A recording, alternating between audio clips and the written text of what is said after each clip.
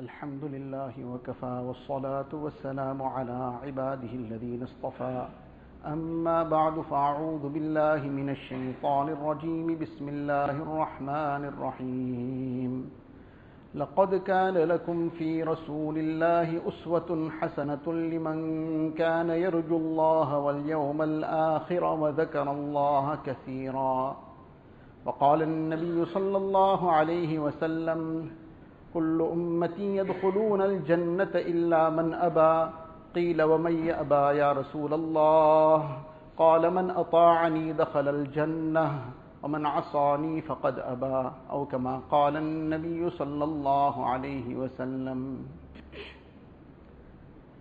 Most respected ulama kiram, brothers and elders, Allah Tabaraka wa Ta'ala has favored us with the best beyond comparison, the best in every sense of the word, the most perfect, and where there can be nothing better in any way, nothing close to as good as it. That is the beautiful deen of Islam that Allah Tabaraka wa Ta'ala has blessed us with, and the way of life that Rasulullah Sallallahu Alaihi Wasallam has given us. His most beautiful example. There is nothing that can come, let alone anything match it, nothing can come close to it. And the Quran Sharif describes this in the words, لَقَدْ كَانَ لَكُمْ فِي رَسُولِ اللَّهِ أُسْوَةٌ حَسَنَةٌ.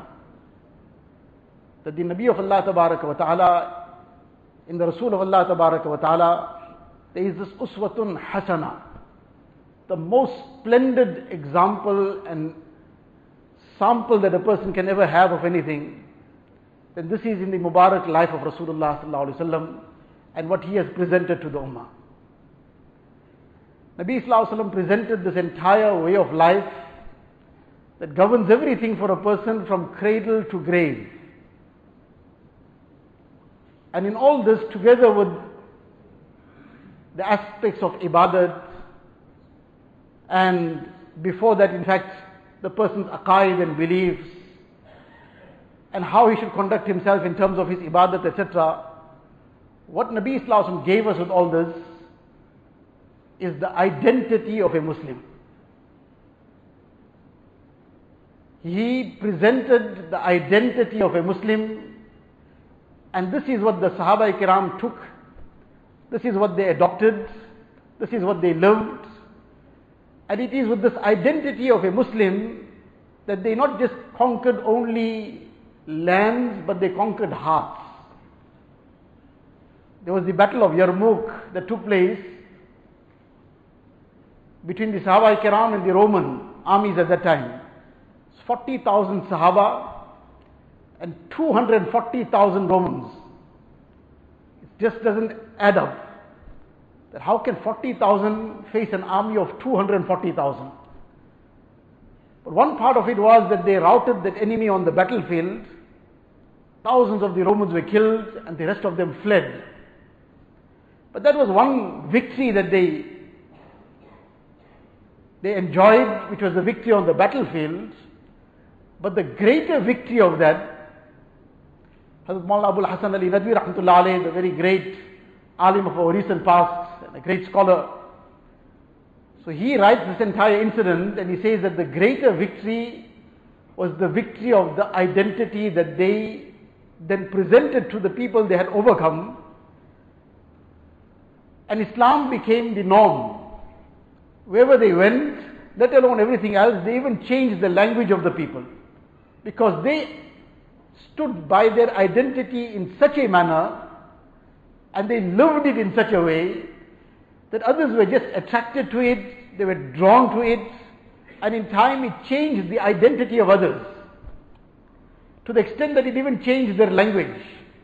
How many countries in Africa, in North Africa, the mother tongue is Arabic. Where did Arabic come to North Africa? It came via the Sahaba Ikram. So they changed even the language of the place, the entire few people, small handful of people comparatively. But they had such an influence because they lived by their identity. they didn't get consumed in the culture that they came to. They didn't get swallowed up in that foreign culture that they were now exposed to. They lived by their identity. They upheld their identity. They didn't feel that their identity was something that was, na'uzubillah, something inferior, something to be embarrassed about. They felt very happy. Proud is not a good word. Often people say you must be proud to be something. Islam doesn't teach us to be proud about anything. But yes, to be very grateful to Allah Ta'ala and very happy to uphold that identity that Allah Ta'ala has blessed us with, that Nabi Islam gave us. Just to understand this in the incidents from the lives of the Sahaba Kiram, this will give us some idea of what it means to uphold one's identity, to live by the identity of a Muslim. In fact, just to understand the importance of this identity in itself, from one little anecdote, once one person was murdered. Now, out of the blue, somebody just, as he walked out of his house early in the morning for Fajr Salah, and he was suddenly pounced upon people who, it was obvious that they were waiting in ambush for him. So it wasn't something that they were trying to hijack him or rob him or something. They came for this purpose. And they murdered him and disappeared. Now, this was a very strange thing. What was the motive behind this? After some time, what emerged was that this was a situation of a mistaken identity. They were actually targeting somebody else. For whatever reason, somebody else was being targeted. There was some mistaken identity. They took the wrong person, thinking him to be the person they were targeting. The identities got mixed up. The identities got mixed up, it resulted in the death of a person. In the death of somebody who was perhaps not targeted. Now this is just one incident to understand that identity can be so crucial. Once, when some disaster took place, it was either the tsunami or some other similar situation, some severe earthquake, and thousands of people lost their lives. Now in that area, there were people who were Muslims also. There were many, many non-Muslims also. And the majority in some of these areas were non-Muslims. But there were many Muslims as well. But now whole families were wiped out.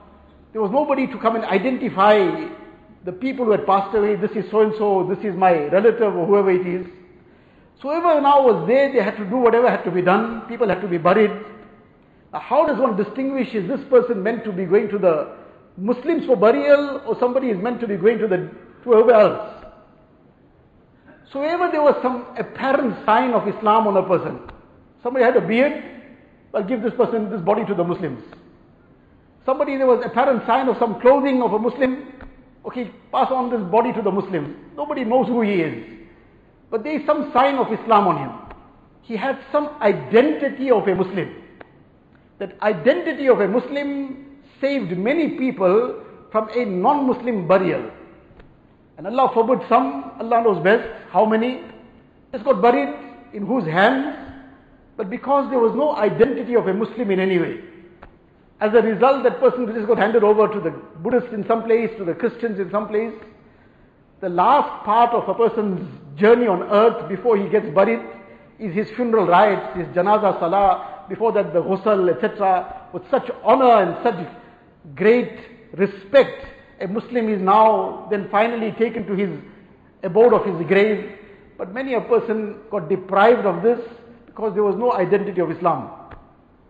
Now this highlights how important this identity is.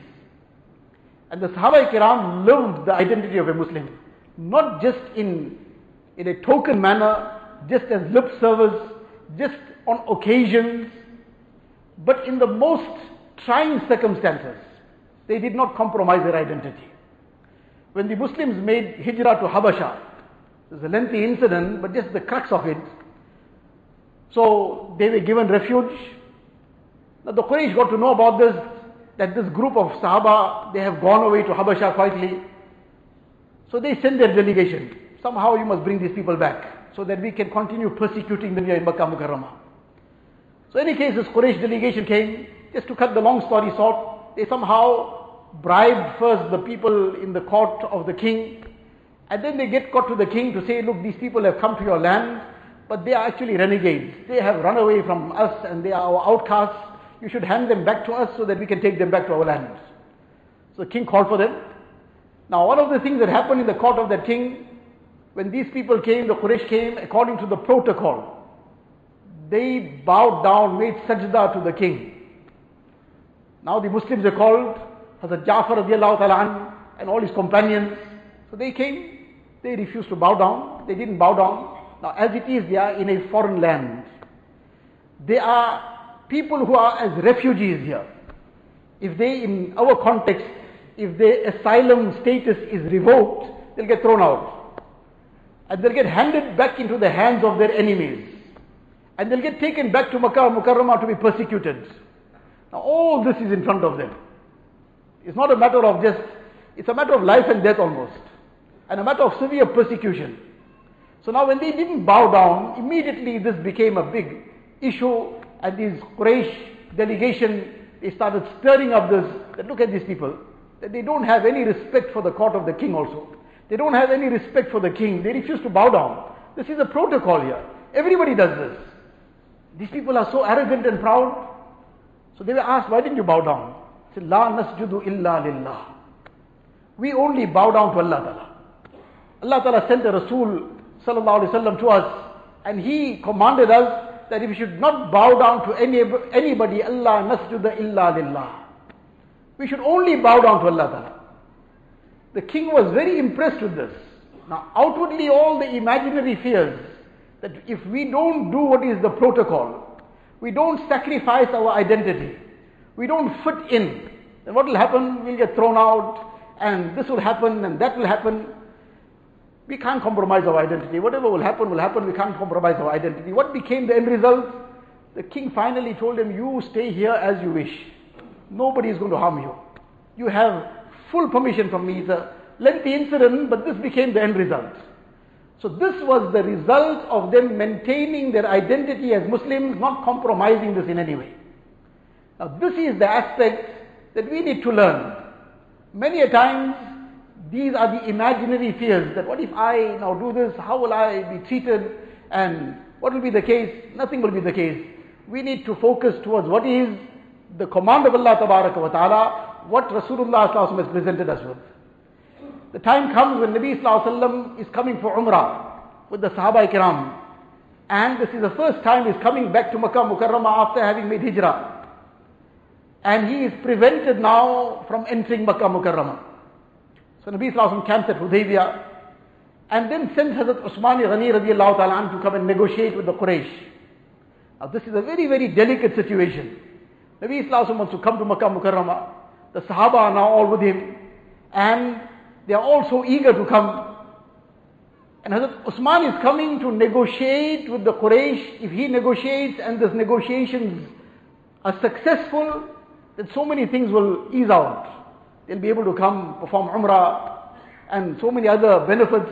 And it wasn't the kind of travel like in our days, in 5 hours time, a person is from Makkah Mukarramah to Madinah Munawwara. It was like a 10-day journey. In any case, as Usman comes, he is hosted by his cousin, and now he's going to negotiate with the leaders of the Quraysh. So his cousin says to him, he looks at him, and he says to him that, what is the issue with you? Because he looks at him, that his lower garment is way above his ankles. And he says to him that this is not the way that our leaders dress themselves in. They have their garments well below their ankles. This is their way of dressing. You are going to be dressed like this, they'll look down upon you.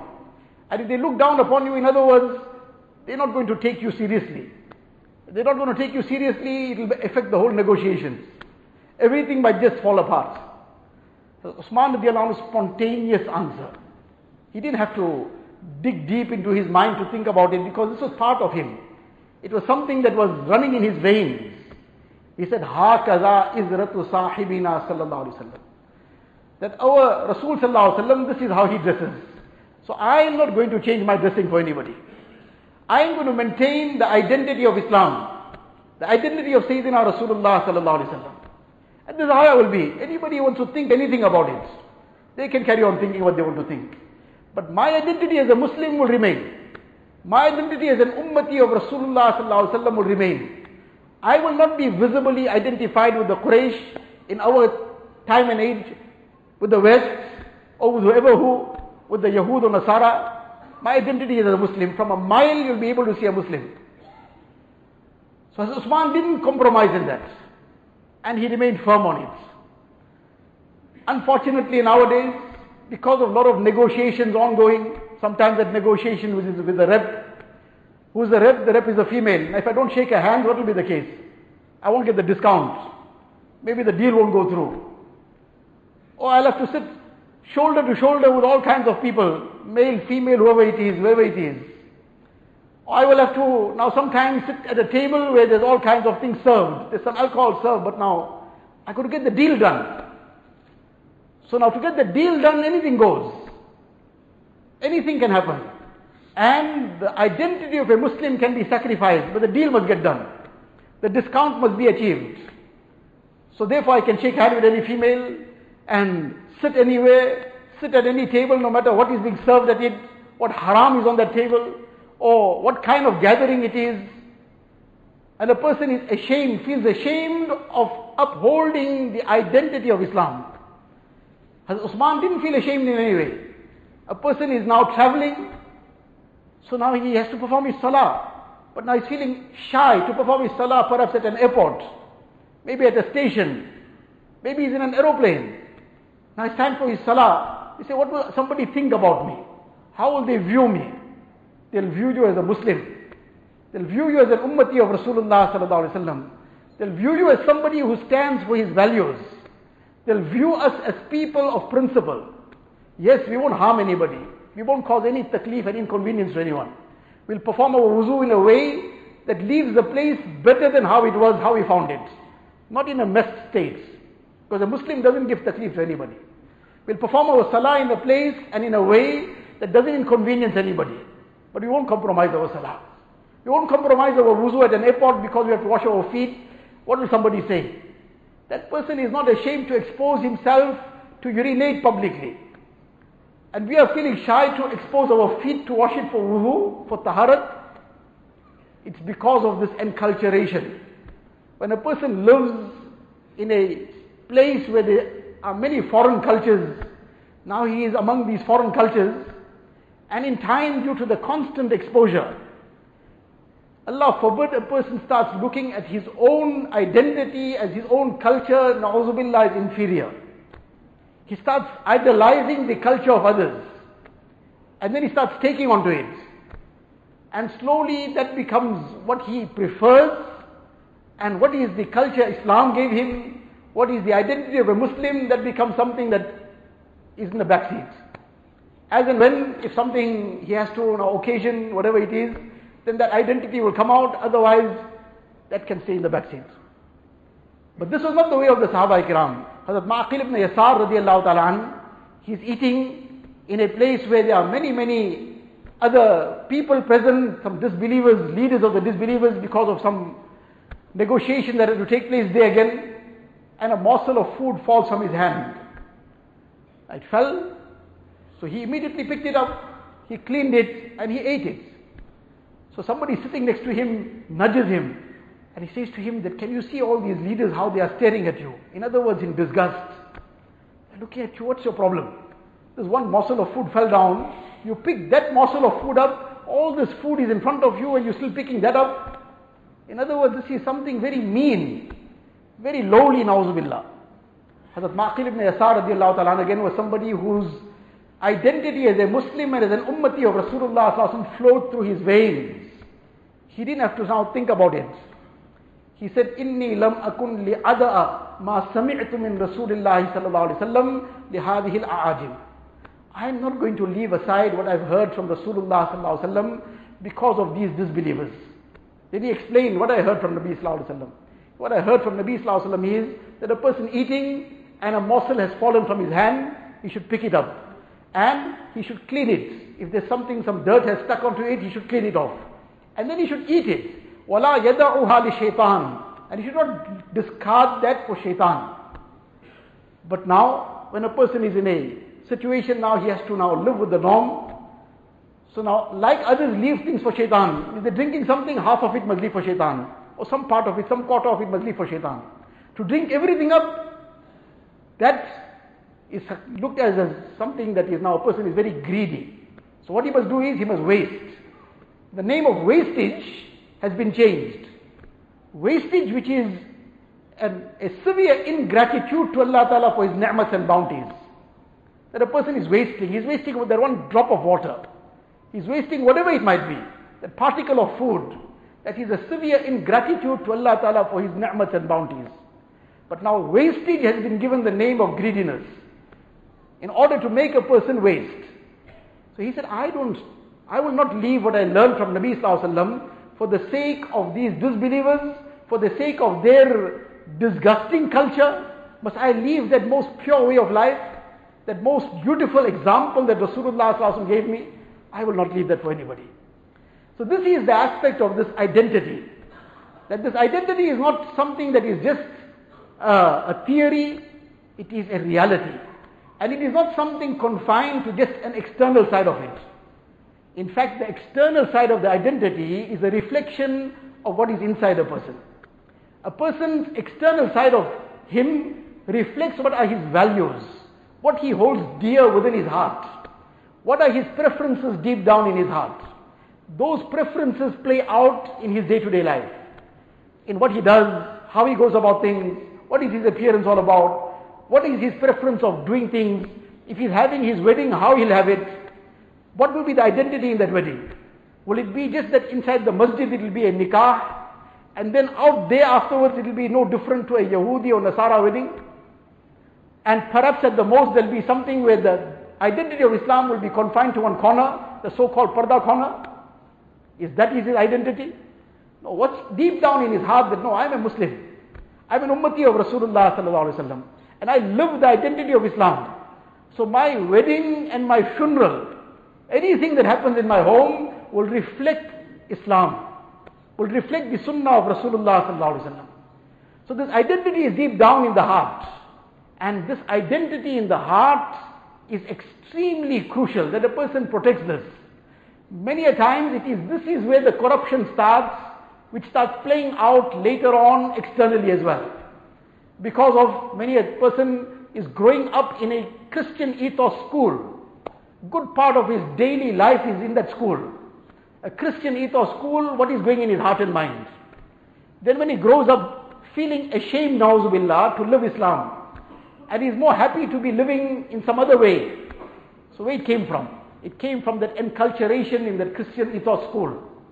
In that university environment, a person is not guarding his deen. So many a person studying in that university environment, studying in that high school also, he is asking questions about, but what is wrong with this Darwin's theory? But doesn't this make na'uzubillah sense? It's making sense to him. What is total nonsense? That he's trying to also accept na'uzubillah, or he's trying to prove na'uzubillah that he also came from an ape. He's trying to feel proud about that, and he's trying to say that he also came from an ape. Whereas Allah Ta'ala has blessed us, mashallah, we've come from Adam alayhi salatu wasalam, the first insan on earth, who Allah Ta'ala created with His hukam and with His order.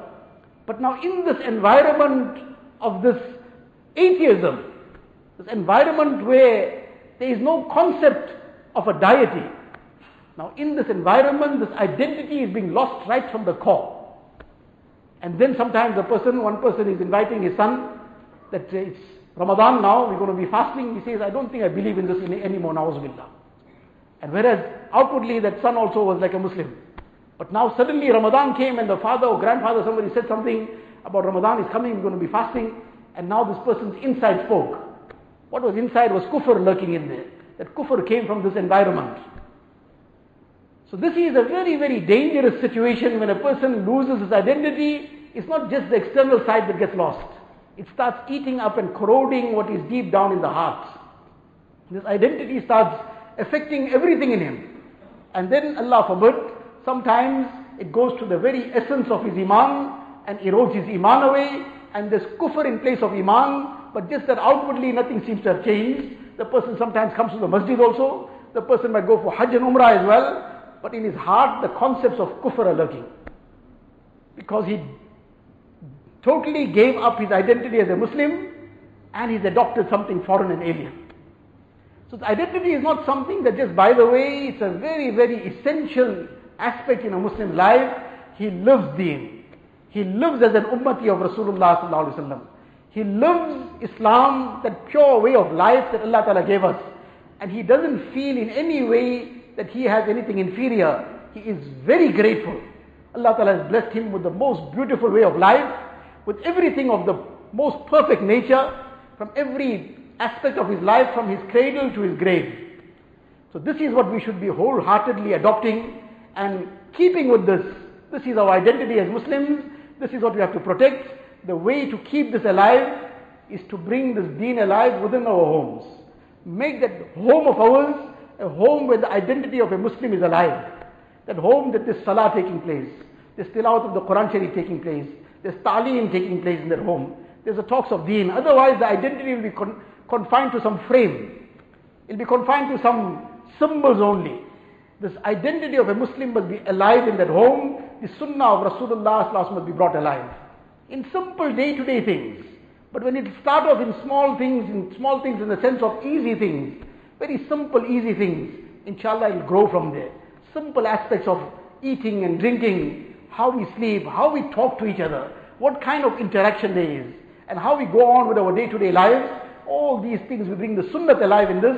Inshallah this will bring the true identity of a Muslim alive in our hearts, and we live as Muslims and die as Muslims, and inshallah be resurrected as the ummatis of Rasulullah sallallahu alaihi wasallam. Allah Ta'ala give us the tawfiq. Wa akhiru da'wana alhamdulillah.